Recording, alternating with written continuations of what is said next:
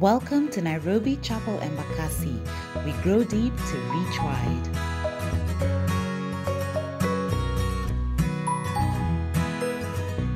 We are parking at chapter 5. That's what we'll be looking at the whole month. Today I want us to read verse number 24. So if you can turn to Galatians chapter 5, verse number 24 is only one verse. Galatians chapter 5, verse 24. Those who belong to Christ Jesus have crucified the flesh with its passions and desires. Let me read that again. Those who belong to Christ Jesus have crucified the flesh with its passions and desires. Let's pray. Father, in Jesus' name, we thank you this Easter Sunday, because with the rest of the world we celebrate your resurrection. You've reminded us, King of Kings, that because you rose from the dead, we can rise from anything that desires to kill us in this world. The troubles that we face, even if they send us to the place of death, my Father, you've promised us resurrection. And so today we worship you and we give you all the glory.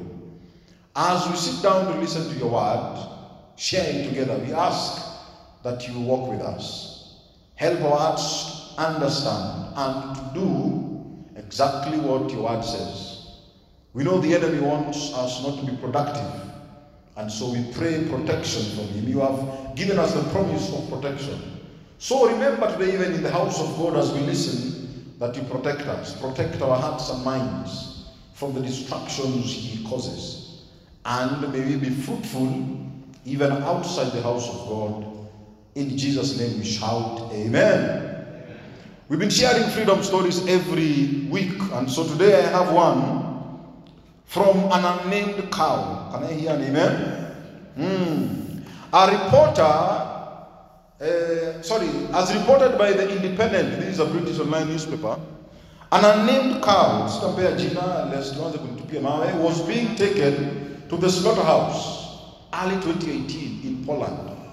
When she refused to get into a transport truck, she broke free, ran through a metal fence, broke the arm of one of the farmers trying to restrain her, and made a heroic break for nearby Lake Nisa. She swam all the way to one of the lake's uninhabited islands and has thus far evaded any attempts at recapture. As of this writing, in May 2018, she's still there, presiding over her well-earned kingdom of one. Can I hear an amen? We are all looking for freedom. Even this is a named cow. I don't know what you need freedom from, but I know there's a space in your life. You're like, if only I could be free of this. I know there is. What do you seek freedom from? What is that place in your life that you feel you're still in chains? You're still bound. What is that? I've been sharing with some of us, it's time. You're like, hey, binding your time. And if there was just no binding of time. There was no this 24-hour lockdown. What is, I need freedom from that. Some of us, it's work. You're like, hey, Jehovah, if I was my own boss, I could be doing very well. Freedom. I say, I'd want some point in life to be my own, to have freedom. Some of us, it's financial constraints. And I don't even need to mention what we've gone through this week. Some of us is the past. You're bound by the issues you faced in life. Some friends messed you up. You have maybe parents that just did craziness and your past overwhelms you. It has bound you in chains. Some of us is the mistakes that we've made in life. And it goes on and on and on. We each need freedom from something. Unfortunately for us, it is from someone. Don't turn your head, don't point any fingers. Angalia tu mbele, maybe atajua. Freedom has been defined, tumesema all through the month, By the dictionary as the power, right to act, speak, or think as you want. That's freedom. Personal to freedom. Nikiamka asubuhi, I make my own decisions. Not these decisions I have to make. It is also the absence of subjection to foreign domination or despotic government. Here I'm not even going to get into because you can be here for a while. And this is recorded, so I don't want issues. And peace. The state of not being imprisoned or enslaved. That is freedom. And as we look at the life of Jesus this month, there's a lot of wisdom in it, especially on this topic of freedom. And it's why I sensed the Lord was leading me to talk about it. I want to talk about freedom last year, and I was like, it is not, you're not in charge, Pastor. Don't assume it is my church. So okay. And so when Jesus enters the scene in the book of Matthew, in the Gospels, the Israelites assume, our Savior, this guy is going to deliver us from the Roman Empire. And Jesus is like, guys, I didn't come to save you from the Roman Empire. But they saw the miracles and thought, hey, boss, even these Roman guys they cannot walk on water. They never seen that. He spoke with authority. He went to the temples and challenged guys in the temples. He was God in man form, in manly form. These guys saw that and thought, this guy, who is Savior? This is. But what Jesus came to free them from is not what they thought he came to free them from. And I hope that's not you in the house of God today. As we celebrate Easter, as we think of the goodness of the Lord, I hope that what you desire that he frees you from is something that is actually what he wants to free you from. This month we want to remember what the Lord did, and we are taking time to remember him, especially through the Holy Week. And the Holy Week, you guys know, it begins last Sunday, the Palm Sunday, where we lay the palms and remember the Lord getting into Jerusalem as the King of Kings, but on a donkey. That's Sunday. On Monday, the Bible tells us he went to the temple. But before he got to the temple, on the way he cast a victory. Alikuwa na njaa. Akaangalia tree, akashindwa, how is this tree looking all productive, all fresh, all green, na haina fruit? There's a problem. Akasema, be cast. And then guys thought Jesus akikasirikani. If that wasn't enough, he went to the temple and found guys selling, doing business, and beat them up thoroughly. He removed them from the temple, telling them that the temple of God was meant for prayer. My Father's house is a place of prayer, not your biashara. But we're busy with amen. I'm just stating facts. On Tuesday, he goes to the Mount of Olives, takes the disciples, and talks to them about the end of times. What will happen? This is what we looked at last week. Powerful stuff. His friends thought this guy was mad. The world is going to end. What do you mean?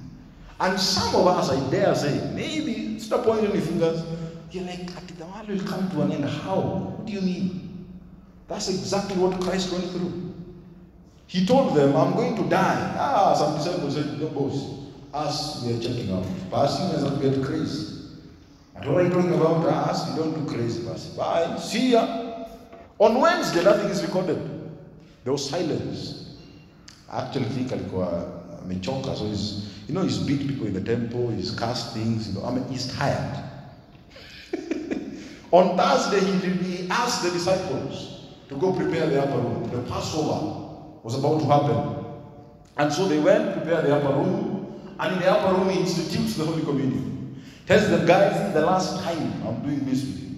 But do this as often as you can to remember what I'm going to do. Still, they were like, I didn't say, man. What is he talking about? On Friday, they get him late Thursday night. Wanamshika, crucify him on the cross, 9 a.m. in the morning. At 3 p.m. he dies on the cross. That's 6 hours. And then Saturday he is at the tomb, dead. And then Sunday, we celebrate his resurrection. His disciples still could not believe that what he was saying was true. Today, I want us to concentrate on the last 2 days, 3 days, from the 5th day to the 7th day of the Holy Week. And they are all, like I've said, in the Gospels. If you want to look at the journey of the life of Christ, study the Gospels. Open Matthew all the way to the book of John. See what he did, the miracles, what he said, how he rebuked, his moments of anger, how he hated people in the house of God not doing exactly what the house of God requires of them. And that is what we're going to talk about. But I believe that in these last few days pertains major issues of freedom that we need to talk about. I can't talk about all of them because, again, tutakaa hapa for very long and tutaanza tu kusema pasi. Wazee, it's been real, man. Hii Easter sikuwa nimepanga ati niko hapa the whole day. Adios. But Pastor, these things you're talking about, these things that Jesus experienced, these things that you're telling us that have meaning, are they not just things that pertain to him? Why should we really look at them in that detail, especially as concerns freedom? I will remind you of John chapter 14, verse 12. Jesus said the following. Let me read. I tell you, whoever believes in me will do the works I have been doing. They will do even greater things than these, for I am going to the Father. Whatever good works Jesus did, both physical and spiritual, will do greater. If he did miracles, now you see heresy, we have the power to do miracles. Can I hear an amen? Amen, Nicolo, but it's our. If he loved his enemies, we'll have the power through the Holy Spirit to love our enemies. Can I hear an amen? And so I want to begin at the place of rejection. One of the things I was sharing in the time of prayer this morning is that one of the biggest hindrances to the life of Jesus was the rejection he faced. He faced it all the way from his family to the church. At some point in the life of Christ, they didn't believe what he was saying. And if you're in a family that doesn't believe in you, you know exactly what I'm talking about. When you went to your parents, you say, me, this is what I want to do. You want to do what again? Nikupeleke shule 12 years. You want to be in your dreams, my friend. The family of Christ never understood his mission. At some point in life, they rejected him, saying, kijana, aende vizuri. His disciples initially, the many that followed him, left him. At some point, when he started talking about the end times, the things that would happen in his life, walimwambia, boss, as we are done. I think up to here, you are saying, sasa, craziness has checked in. Bye. His own disciples, the 12, did not fully understand his mission. Why? Simply because, do you remember that even after he died and came back, he found them having gone back to what he had called them from. Peter, he found fishing. If you read the book of John, he found him fishing after resurrection. So my question to us today, do you believe in this Jesus? Do you believe he's a son of God? Do you believe we gather in the house of God here because of him? Not because of Pastor Fred. Do you believe that he died on the cross because his disciples never did? They believed after he was gone. That you have those moments. You meet somebody, they tell you, I'm the cousin of the president. I had that moment once in a church I was in. Some young dude walks into the compound and he's demanding things. You know the way these guys, they're kuna status of life you're used to. They walked in and there were like 3-4 of them. Gari kubwa. Who are these guys? And they're just looking around. They're looking. They went to to the fields. Who are these people? And then they come to the admin office. And they're there going, who are you guys? I said, you don't need to know who we are. We have some questions for you as concerns this property. Then we talked. They were looking for a venue for one of the functions. Some American guys were around. It is only after they left, a week later, that we see the same individuals on TV having found a different location with the president on their side. We were like, oh, boss, these guys were from the president. They were cousins. A Congregation told us these were cousins of the president, were after venue for some basketball, whatever, American team. And we were like, this is exactly what Christ experienced. Christ kept telling these people, I have come from the Father. And they were like, nobody has ever come from the Father. Who do you think you are?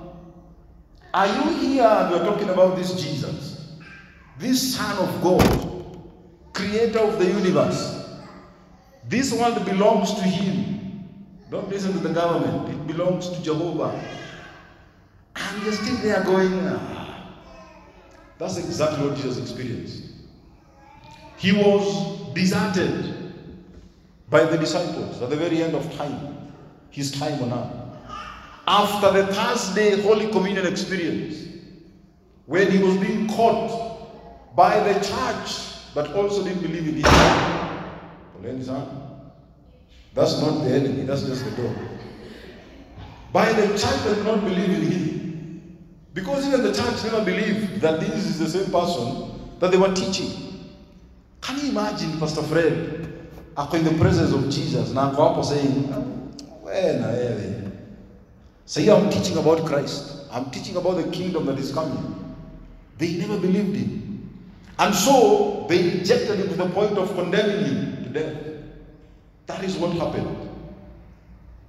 They killed the Savior of the universe, the Son of God. The only good thing about the rejection that this guy faced is it was God's will for his life. There's nothing as difficult as God allowing rejection in your life for the purposes of his will. Knowing that is very difficult. This was all part of God's will for his life, and as such points us to the fact that because he conquered rejection, we can also conquer it. And if you're past 12 years old, I'm sure you have faced rejection. I'm not going to ask for testimonies, but I know you have your story. Some of us have been rejected from birth. We don't even know who our parents are. Some of us have been rejected in our workplaces, in our families. I remember telling my folks, I'm sensing God's call for my life. Boss, as we sensed engineering in your life, what do you mean God's call? And I know you have your stories.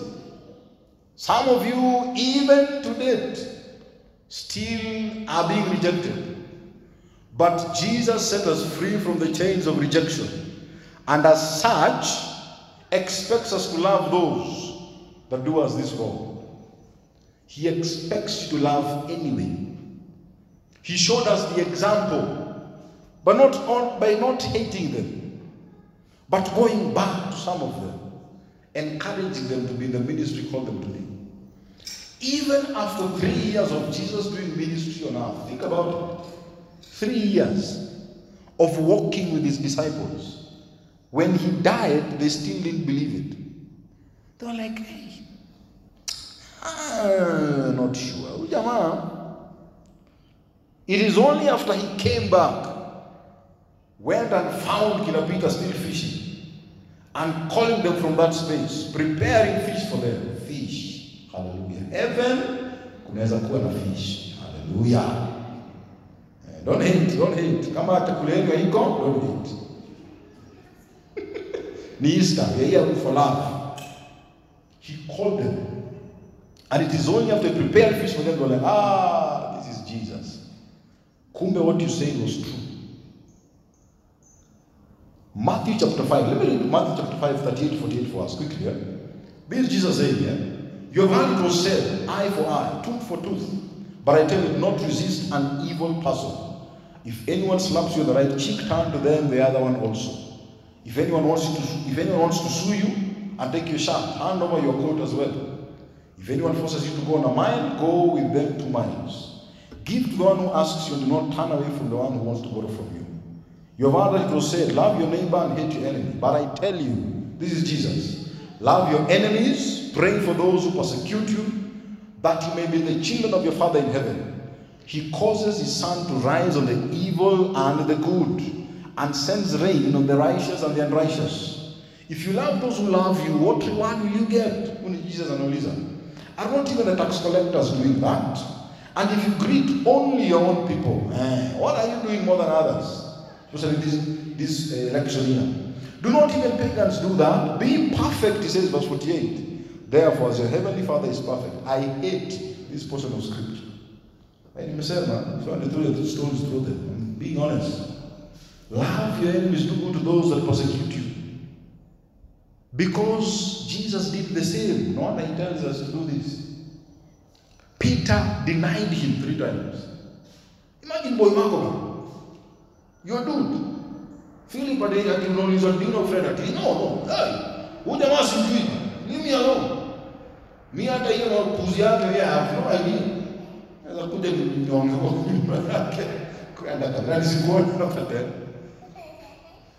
Jesus was rejected by his boys. His own people. John Mark, the writer of the book of Mark. The Bible tells us in Mark that when the church came to catch the Lord at the Garden of Gethsemane, dude, because he wanted not to be caught, while he shika the katini kiat, and you know the way you can just run, dude ran away naked. This is boy of Christ. Christ called this dude to ministry. Read it in the scriptures, it is there. He ran away naked. Yani hakutaka tu kushikwa. No, there's no way nashikwa na jamaa. How? And these are the same people Christ, after he rose, went back to tell them, guys, I call you. And Christ is a good God. Hakwenda kusema mazee wewe juzi bwana. Ulinireject na ulikimbia uchi when I was being called. What was the problem? He did. John unacheka. He didn't remind them of those issues. He just went and told them, guys, I called you for a reason. Christ conquered rejection. Now we are free from the bondage of rejection. If rejection is in your life, you must remember Christ overcame. Especially if you're in God's will. If you're not in God's will, yes, may the Lord help you. But if you're facing rejection in your life, please remember Christ suffered the worst. Jesus never created us to fit into everything that the world presents to us. Payback. He created us to boldly follow God's call of purpose. This despite the rejection that we face. Because he conquered it. May you conquer rejection in Jesus' name. Amen. Aye. Let's talk about the second one, crucifixion, the death of Christ. Crucifixion, let me read something for us quickly, was in the Roman times the most brutal and shameful mode of death. Brutal, shameful. Those were the purposes of it. It was to give you a lesson that you'll never forget. If you're in high school, a few years ago, you know exactly, somebody's not even my right, you know exactly what I'm talking about. It was brutal and shameful. It was reserved for slaves, disgraced soldiers, Christians and foreigners who had wronged the empire in one way or another. And only very rarely was it used to Roman citizens. Very rarely. One was to be heavily scourged, that is beaten, and you're also proper. Sometimes maimed. And the reason is because, like on Christ, they used the Roman cut of 9 tails. It is called 9 tails because there was death involved. It had metal hooks at the end of it. And so what Mel Gibson showed us on the Passion of the Christ was just but a little of what he experienced. So, in some times, you could be beaten and maimed. If you notice when you are meeting Christ in the person of Christ, all his eye was almost coming out. Those are the things that people experienced when you are beaten. It was a proper beating. That thing had metal balls on it. So if it landed on your face, my friend, so there was maiming that would happen. There was loss of blood, obviously, coupled with dehydration. No wonder Christ on the cross said, I am fasting. He said, "Yeni na maji." They continued to mock him on the cross by saying, huyu thirst yake hajui ni kawaida, and gave him vinegar. There was dehydration. The process went on. This process went on for so long, and sometimes even days. They purposed that he would at least spend 6 hours on the cross, or maximum of 4 days, because the purpose of the cross was death. It wasn't just discipline. That it was death. So if you are given the charge of the cross, hiyo ni kifo. This killed the crucified through asphyxiation, cardiac arrest, that was aided. If that never worked, they had to break the large bones of your body, just so that kufe haraka. Jesus was captured late Thursday night. Late Thursday night. He was beaten up from that Thursday. Crown of thorns placed on his head. Crucified Friday morning around 9, and then died at 3. So ukipiga hours hapo is about 18 hours, give or take, of pain and suffering. The only good thing about Jesus, this was his mission. This is what he came to do. He came to suffer and to die for us. He was the perfect sacrifice to the sin that plagued us because of Adam. Jamaa, with all due respect, tukifika heaven, Mungu atusaidie. Hallelujah. Uzuri will be very good beings. Tomorrow you are very lucky, my friend. Well. God wanted communion with us again and had to come himself to do the job right. Alisema nimetuma watu na nikama these people don't get. So I'm coming myself, my son, and namtuma to do this right. Everyone is messed up on the assignment. Adam did. So he had to send his son. Jesus did the assignment. Jesus had to be tortured in order that we attain this new fellowship. He had to. So what the resurrection proves is that if Jesus could overcome the pain and the suffering for the cross to save mankind, then it means that we can do the same for our own cross. But your own cross. Yes, we have a cross. You don't have even to be told in this fallen world that there'll be pain and suffering and torture. This last week, this couple of weeks, those who are driving, you know what I'm talking about. Mpaka sasa, it was just so to Jehovah, in Jesus' name, allow this fuel that I have to get me to 10 kilometers. Father, I need your miracle. Hey. Torture, pain, suffering is the order of the world. That is standard. You assuming that you don't go through it is jokes. That's your own world. Pain must happen. Ask any mother with children. Mothers in the building here? Let me try it again. Mothers in the building here? Because of pain, your children will be born out of a process of pain. Pain, suffering, that is the order of the world. Jesus promised us, in this world we will forever expect trouble, but take heart. I overcame the world. Jesus overcame the pain and suffering of the cross to set us free from death. Because of what Adam did, we are all bound to die, and for our lives to end there, with no further communion with the Lord. He came to conquer that, to give us an opportunity past death. Jesus overcame the pain and suffering of the cross to set us free from sin. Sin has no command over us because of Jesus. He overcame pain and suffering on the cross and set us free from the pains of hell. My desire for you is that you know the Lord before you leave this world. to avoid the pains and the pangs of hell. Now, because Jesus overcame, we can overcome. Can I hear an amen? Jesus came and faced all his trouble head on and overcame. He overcame not only to set us free from sin, death and hell, but he overcame to set us free from the fear of pain and suffering. For the cross we must bear in our lives. So let me remind you again, there's a cross Jesus says you must bear.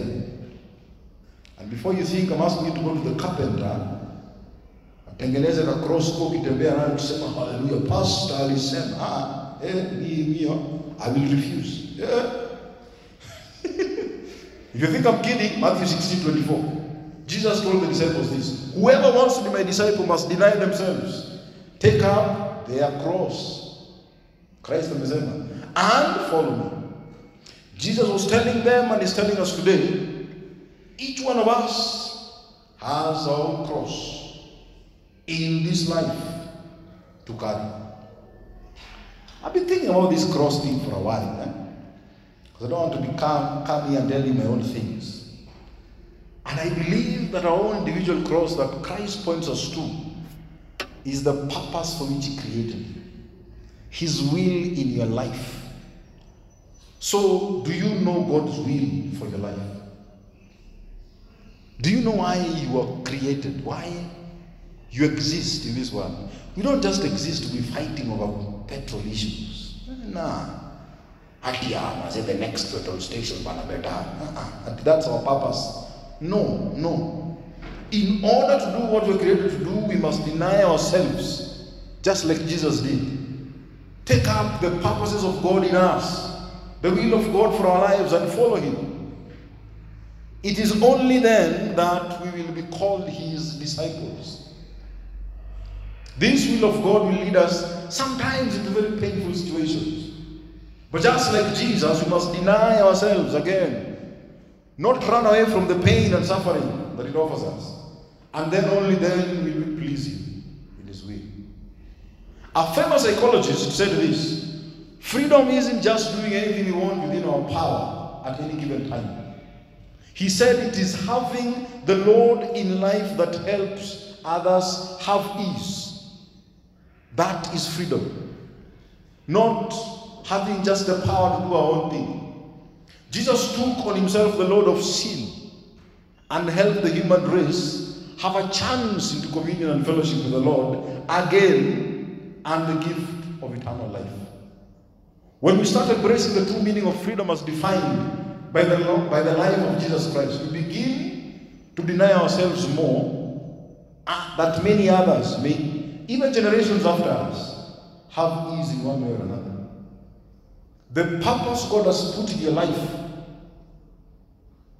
the reason God created you, was for the generations after you. There is a load he has placed on your back. The good thing he says, it is a light load, because it is in him.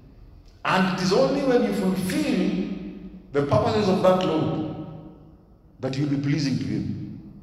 So my question to you is, do you know the load God has given you? Because for Christ, as we celebrate him, it is obvious. The world was dying in sin. So, what's yours then? What did God create you for? I don't think God created us for 9 to 5 and then die and be done with. He didn't create us to just be queuing. Last week was the week of queuing. Safaricom, podcast.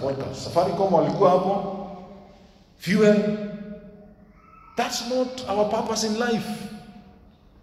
What did God create you to do? What is the load he has put upon you? So that others may have ease. They might be in a generation or after. Chances are even after. Because that is wealth. Guys, that is true freedom. Freedom is when you have a load that can ease others. And for those who have helped the brothers and sisters through school, you know exactly what I'm talking about. You had to stifle yourself, take up the load, and help those following you. That's freedom. So my question to you is, which load has the Lord given you? I know mine. Mine is not just to pastor this church. Mine is to remind people about the beauty of God's word. Na nilisema naisema mpaka meno zitoke. Hata nikiwa karuka, tutakuwa tunapatana unasema, ruka ni aje kwambia umesoma Biblia. Umefungua Genesis. I believe that's mine. What's yours? What is God's will for your life? What load has He put on your back for the benefit of the generations that are coming? The Lord God has put on you will ease others. If you're only coasting through life just doing anything and everything, what the culture allows, Sai culture natuambia, let's hate the government because elections are coming. So kazi yetu ni kubash na kupiga na kunini. What has God put in your heart, in your mind, in your life as a load to help the generations that are coming? Freedom is not just money in the bank or having a good car, a good family, a good wife. Hallelujah. Or it is the load. It is the purposes God has put in you that makes life better for other generations. It is that wealth that I always say every Sunday, that God has put in your heart to create for others. He died for mankind. And He was the only one supposed to do that. That was Christ's job. So yako is not dying for man. Never assume because you're going to kufia. That was Jesus. It was yours.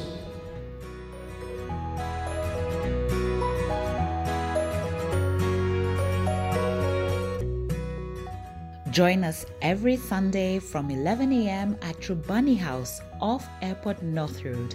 Have a blessed week.